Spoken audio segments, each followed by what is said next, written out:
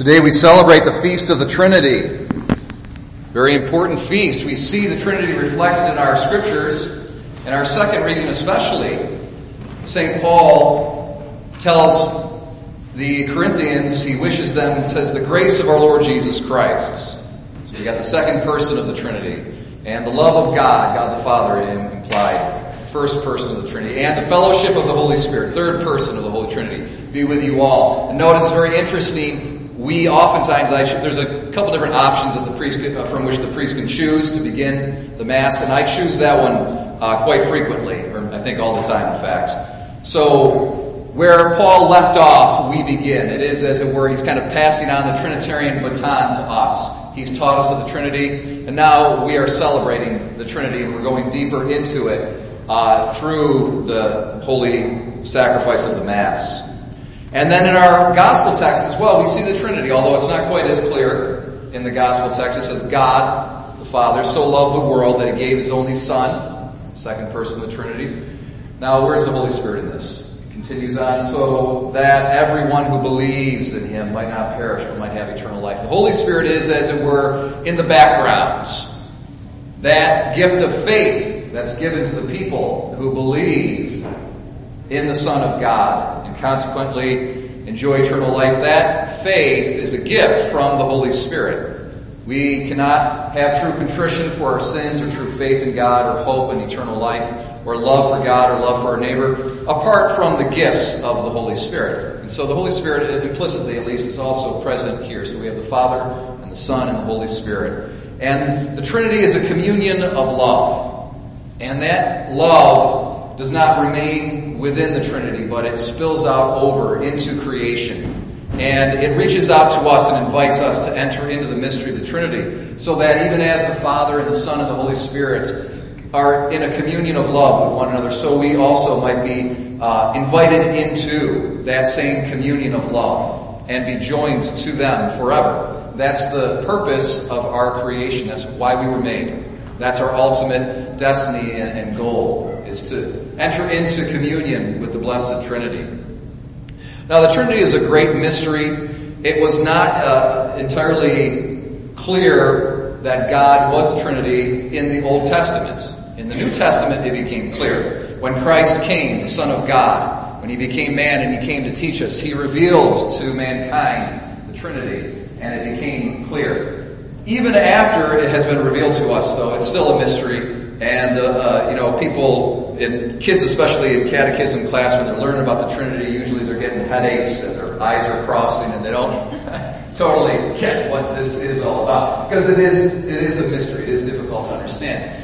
One of the ways that theologians have put forward to help us understand what the Trinity is by way of reference to what's called the image of God. And the Bible teaches us in the first chapter, right in Genesis, that humankind is made in the image of God. And it says right there in Genesis, this is a direct quote, "Let us make man in our image." Is that interesting? It says God, but he's speaking in a first person plural. Let us make man in our image. So we see here, just right from the beginning, a little hint that God is a Trinity. We see it right in the first chapter of the Bible. Let us make man in our image. So it would only make sense that the divine nature, the Trinity, would somehow at least be imprinted in the, human nature would reflect the Trinity in some level, in some way. Okay? And theologians have thought about this, and what they've come to, and this has been since St. Augustine or before, if we can, just an analogy, okay, and all sort of analogies are limited, but within the human person, we have the ability to know ourselves and to love ourselves, and that's quite remarkable, okay? Angels can do that, but apart from angels and human beings, nothing can do that. The material world, the plant world, the animal world, they cannot, these created beings cannot know themselves and love themselves. Human beings can't. That's a remarkable thing. Okay? So we have a mind. And this mind, your mind can think about yourself. And then your will as a result of your mind and your thought reflecting upon yourself, can love yourself. Wow, that's pretty neat. And that right there is a little, however distant, however remote, it's a little image of the Trinity.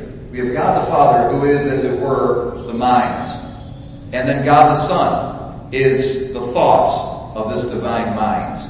And then proceeding forth from both the divine mind and the thought of the divine mind comes the Holy Spirit, which is the love of God. So in that communion of love between the Father and the Son, we have the Holy Spirit.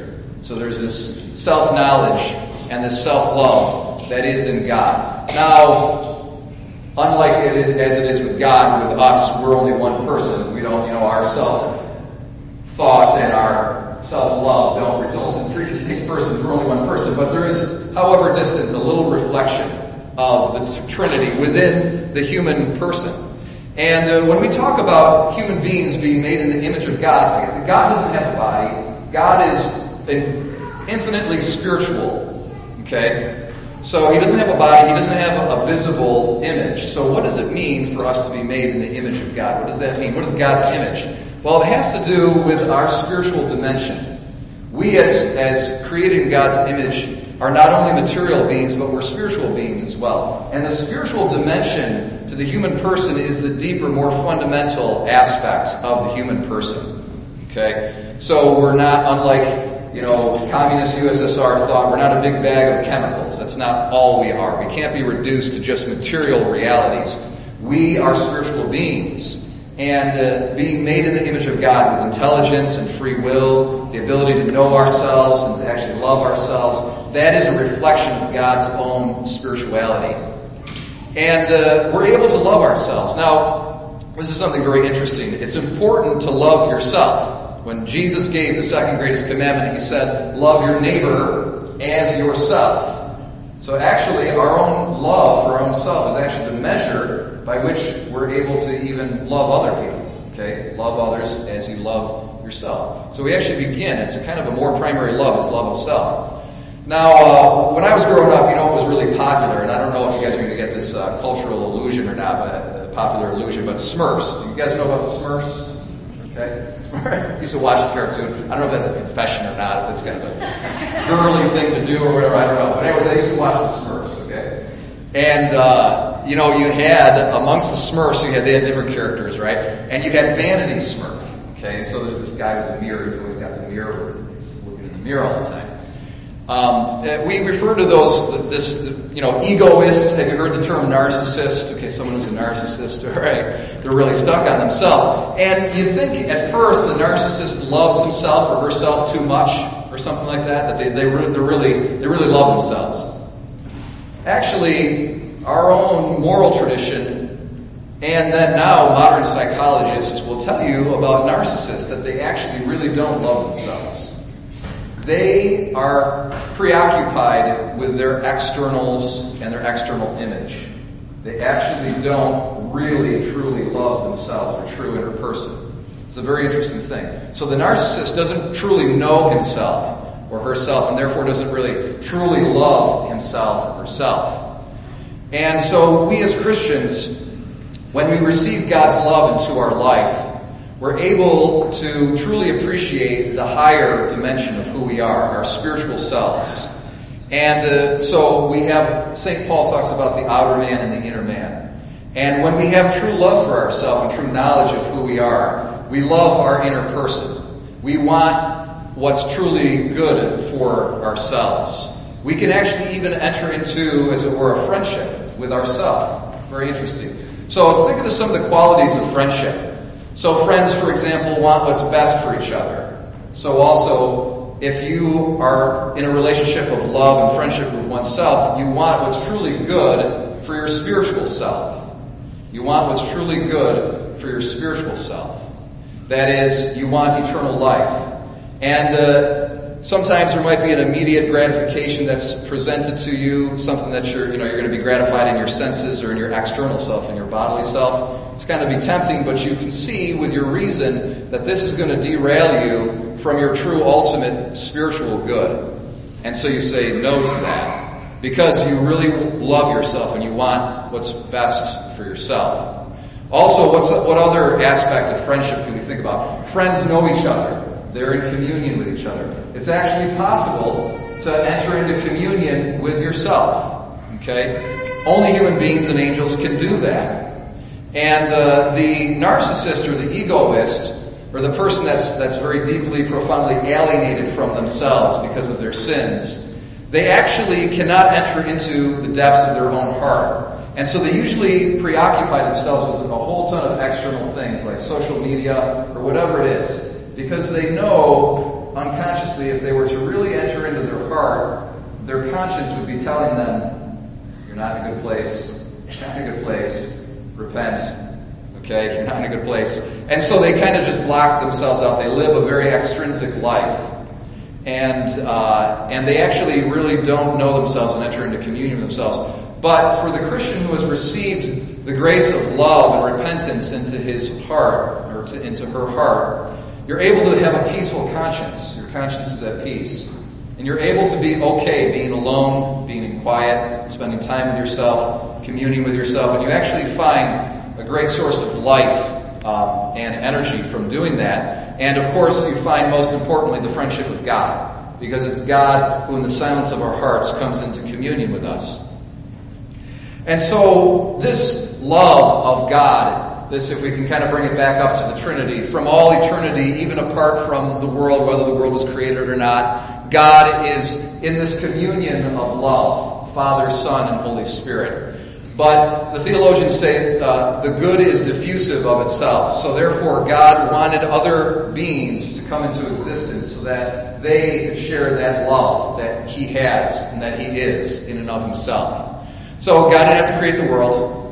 Okay, the world is a result of God's total freedom. He didn't have to create the world. He did it out of sheer love and generosity and goodness, so that we could enter into a communion of friendship and love with the Blessed Trinity.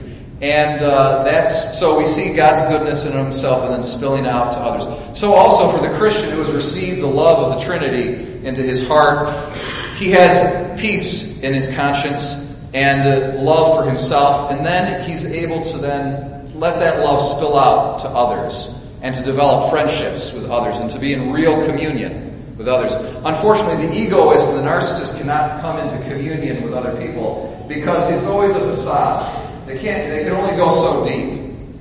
And so they really can't enter into the heart of another person because they haven't yet entered into their own heart. And but again, for the Christian who has received the love of God, has been transformed by that Trinitarian love, they're able to enter into true friendship with others. And this is God's will for the whole world, that all human beings would enter into that friendship. So I can say sincerely from my heart that I don't know all of you personally, but I do love you all, and I'm concerned first and foremost for your souls and for your eternal well-being, and I want to be friends with you for eternity. And isn't that a beautiful thing that Christians can say that? We can all say that as Christians, for us who have received the love of God, that, there doesn't have to be hard feelings, there doesn't have to be enmity. It doesn't matter how bad something is that someone does to us. We can forgive them, and we can say, I truly love that person even though they did a bad thing to me, and I want to ultimately be friends with them for eternity. That's my sincere love, and that's my sincere desire. And this is all simply a reflection, this beautiful community of love that to which we're called. That's a reflection of the Trinity. So let's remember that and thank God for this mystery and this beauty as today we celebrate the Feast of the Holy Trinity.